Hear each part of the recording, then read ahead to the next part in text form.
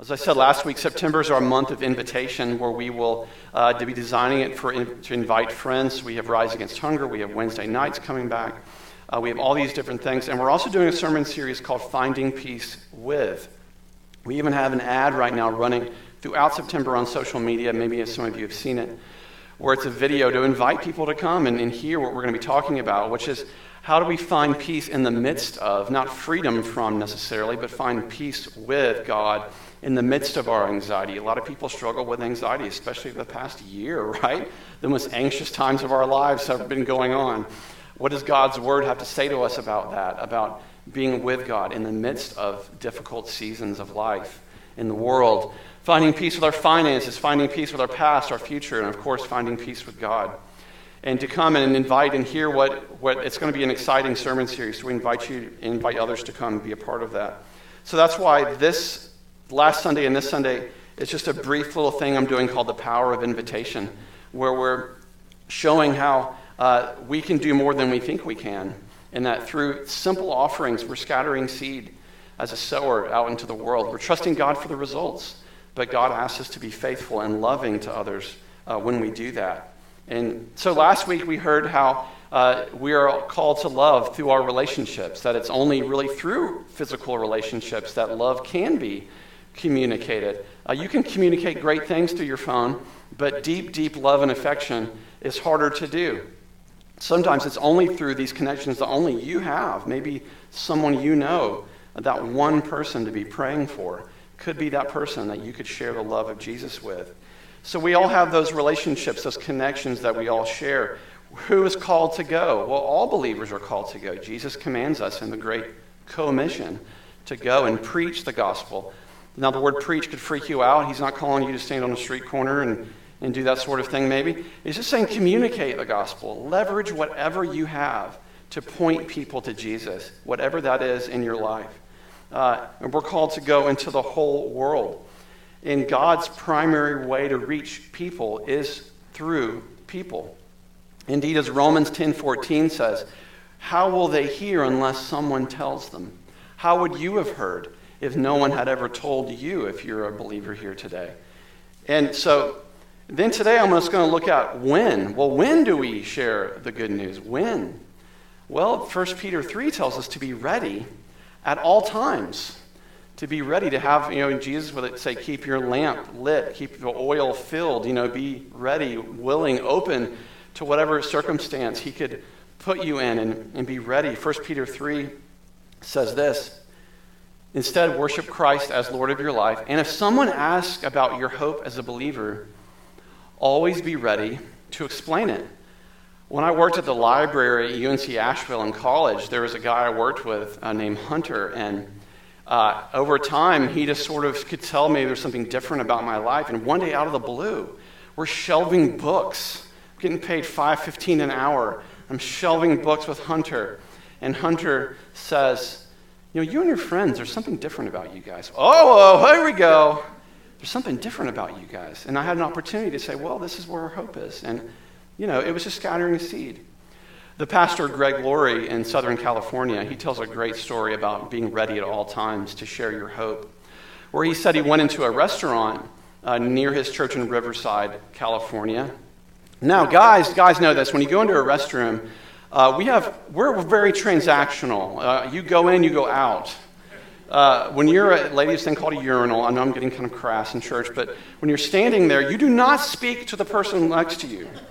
Unless they're your brother or a blood relative, you do not look at them or talk to them, right? We're in, we're out. He said, I went into the restroom, I sat down in a stall, closed the door, I'm sitting. As I'm sitting there, I hear a voice through the wall, and the voice says, hey, do you have what I need? Pastor Laurie said, well, I don't know. What am I supposed to have that you need? Drugs. He said, well, friend, I don't have drugs, but I do have something to offer you. I have life in Jesus I could offer you right now. He's sitting on the toilet. And the guy said, I tried that out before. I went to a church, and it just didn't stick with me. And he said, the pastor Lori said, well, what church did you go to? He said, oh, it was called Harvest Christian Fellowship, right around the corner. Pastor Lori said, well, friend, I'm the senior pastor of Harvest Christian Fellowship. So there was a long pause through the wall, and the man quietly said, oh no. He said, friend, God must love you a lot, because he sent your pastor to talk to you during a drug deal. He said, look, let's get out of here and we can talk outside. He said he was the easy one to spot because he was the guilty one looking, and they had a prayer together. But, always be ready to share the hope you have. You never know when you could be put in that sort of situation, but, be ready and willing. It's almost like improv. You have to be ready to think on your feet. The message is the same, but the medium could change. When I was in college, my first 2 years of college, like a lot of 18 to 22-year-olds, actually, let's just say it's harder, those years of life are harder many times than high school years. Because there's no more bubble. You're responsible for what you do and don't do. It's all you, right? It's hard. No one ever talks to you about that. And so the first 2 years of college, I wasn't like going to church a whole lot. I had friends who did. They'd invited me, and I was like, no, I don't want to do that. And so I was doing this sort of typical college thing. And then, so I was, hanging out with certain groups of people. And then after my sophomore year, I had a conversion experience with Christ, and it changed my life. And then when I went back to school my junior year, I didn't hang out with those people anymore, not because I didn't love them, but just because I didn't want to do what they were doing anymore, And so I had classes with this girl who was a good friend of mine my first 2 years. And then the last 2 years, we were in the same major. So one night, junior year, we're walking across campus to go to an art class we had together. And we were still really good friends. She was a really cool person. I really liked her a lot. But she was still really mixed up and doing all these things that I used to do and didn't do anymore. And I never talked to her about my faith at all. I just didn't do it, but she just knew somehow. So we're walking along, and it was one of those lulls in the conversation, and you could tell she was thinking. And she said, I'll never forget this, she said, Clark, aren't you supposed to hate me? And I appreciated her honesty because she was looking at me as a stereotypical Christian person and thinking, oh, he's holier than thou, and he's supposed to look down on me now. And I said, Andrea, if I said I hated you, I'd be the biggest hypocrite in the world. I'm no better than you are. And then I had an opportunity. The door was open. I had an opportunity to share with her what had happened to me. And I had other friends that would do that, like Hunter in the library for $15 an hour, things like that. They would say, how did you stop smoking weed? How did you quit doing all that stuff?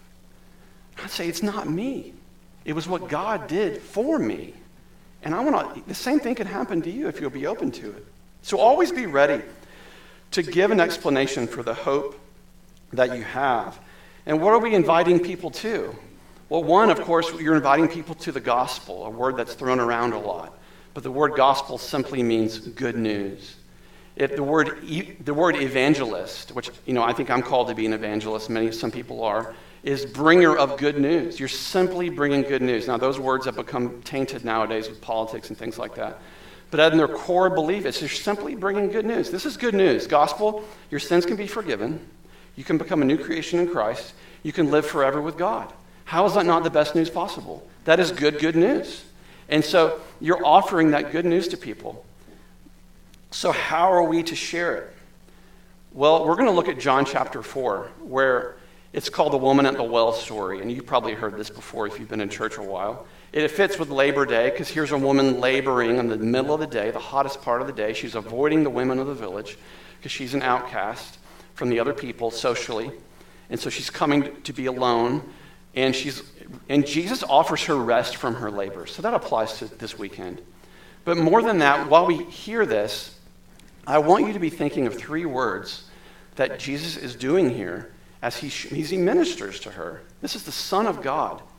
The first person he tells that he is the Christ is this woman, a Samaritan woman in first century Judea. The creator of the universe has chosen to tell the world about who he is through this one woman. Now, instead of reading John 4 today, there's a TV show called The Chosen. If you've not watched this, go download their app. It's totally free. and then you can throw it from your phone to your TV and you can watch it. It's not on Netflix or anything like that, but it's been viewed over 260 million times. It's the largest crowd-funded Christian show in history, and it's really, really good. So we're going to watch an extended scene of John chapter 4 of the woman at the well. It sticks very close to the text. But look at these three words: draw, discuss, and direct. He draws her out with questions. He doesn't give up on her. He has a discussion with her, a dialogue, but he's also very direct. And he doesn't apologize for that. But he does so in love. So let's check this out real quick.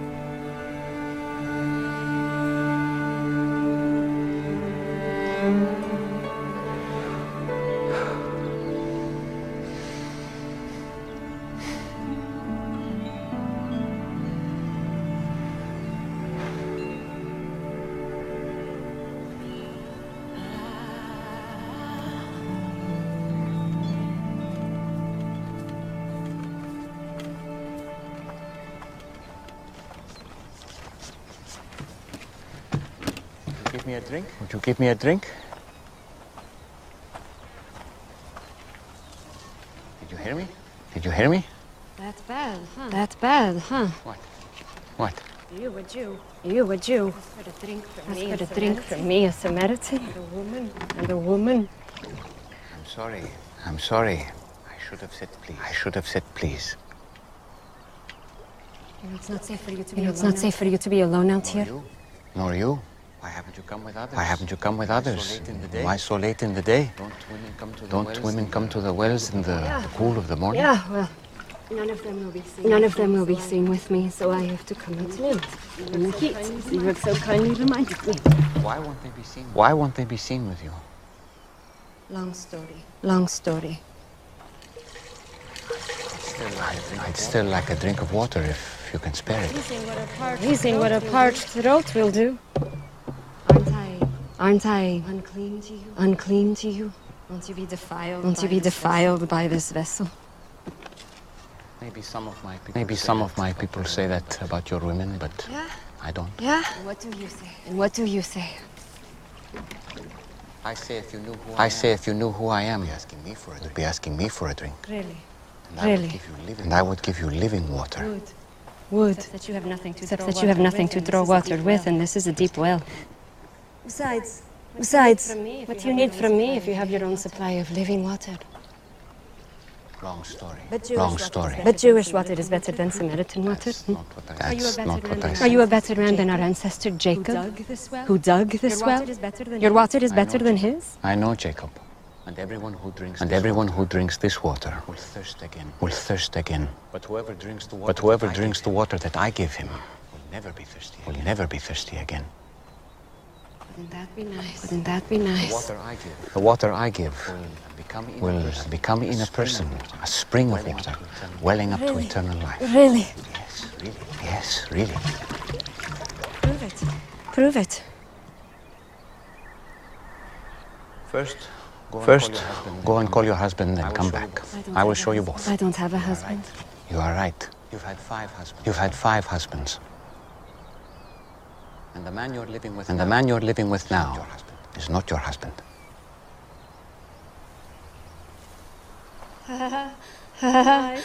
I see.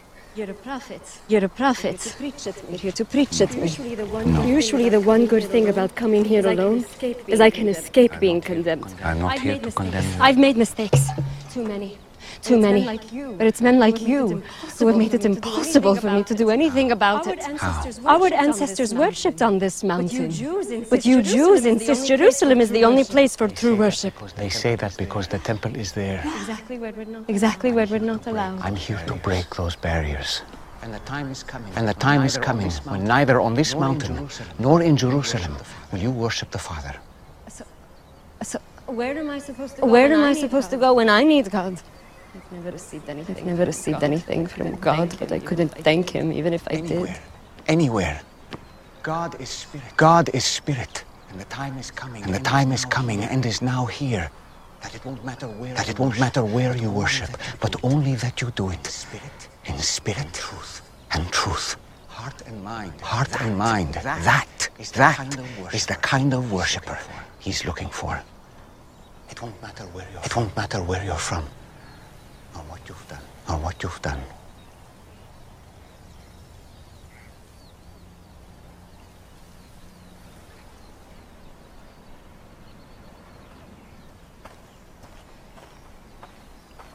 Do you believe what I'm telling you?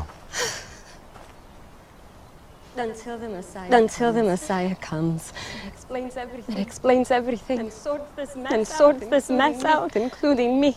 I don't trust in anyone. You're wrong. When you say that you've never received anything from God. This Messiah you speak of. I am he. The first one was named Ramin. You were a woman of purity. Was excited to be married. But he wasn't a good man. He hurt you. It made you question marriage and even the practice of your faith. Stop it. The second was Farzad. On your wedding night, his skin smelled like oranges.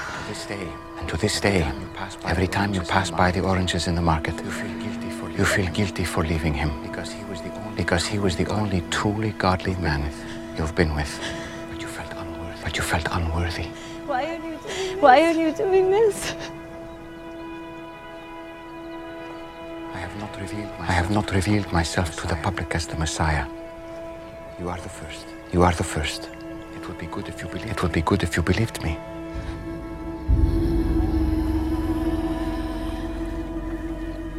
You picked the wrong person. I came to Samaria just to meet you. Do you think it's an accident that I'm here in the middle of the day? I am rejected by others. I know. But not by the Messiah.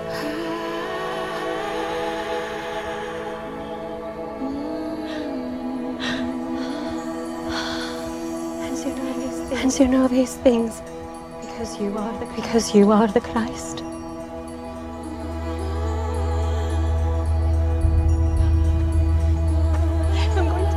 I'm going to tell everyone. I was counting on it. Spirit and truth. Spirit and truth. It won't be all about mountains or temples. Soon, just the heart. You promise. I promise. This man told me everything I've done. He must be the Christ.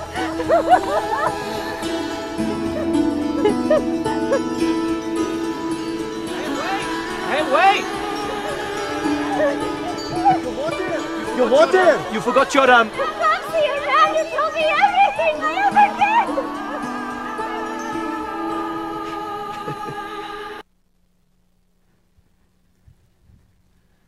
So now is everybody going to go watch The Chosen now? Woo! Maybe tear up a little bit.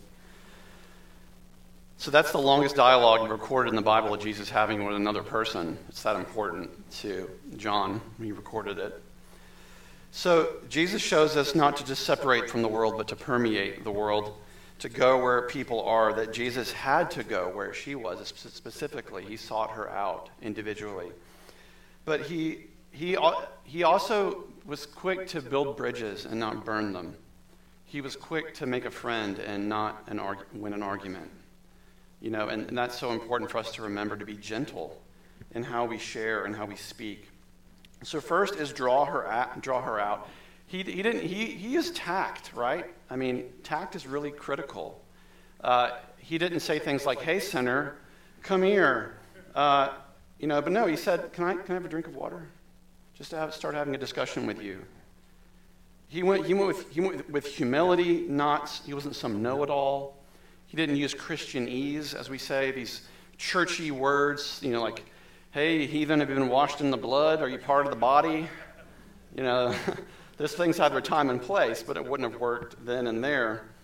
So don't assume people know your biblical terminology. Nowadays, more than most, people do not know.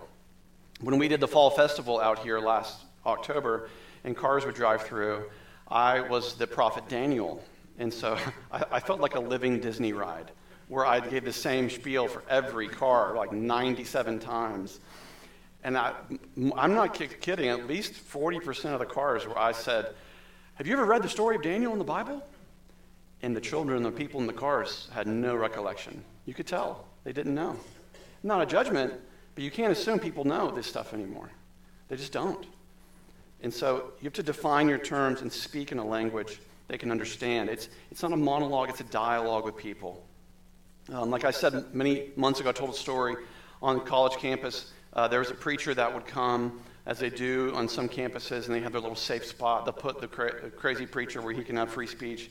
And he stands there, and he had a sign that said, the wages of sin is death, and he was holding it up. And a friend of mine walked up to him and said, yeah, but that's true, but the rest of the Bible, the rest of the verses, you can have eternal life in Jesus Christ our Lord. Could you just flip the sign, like back and forth maybe, so people could see context? And he told us we were going to hell, So that doesn't really work, but, he wasn't there to draw us out. He was just there to yell at people. But, you want to draw people out. You want to listen. You want to ask questions. Don't just wait for your turn to speak. You want to be ready to receive what they're saying and have a dialogue. So there's discussion, too. Sharing starts with caring. That people can tell whether you're being authentic or not. That if you're not loving them, you're just sort of a clanging cymbal. So Jesus needed to go to Samaria. He needed to go to the place where Jewish men, they literally had roads that avoided. They would go out of their way, detour to avoid Samaria because it was unclean. They were half-breeds, if you will. And they wouldn't do it. But Jesus needed to go to that place to speak with her. He went to someone different than him.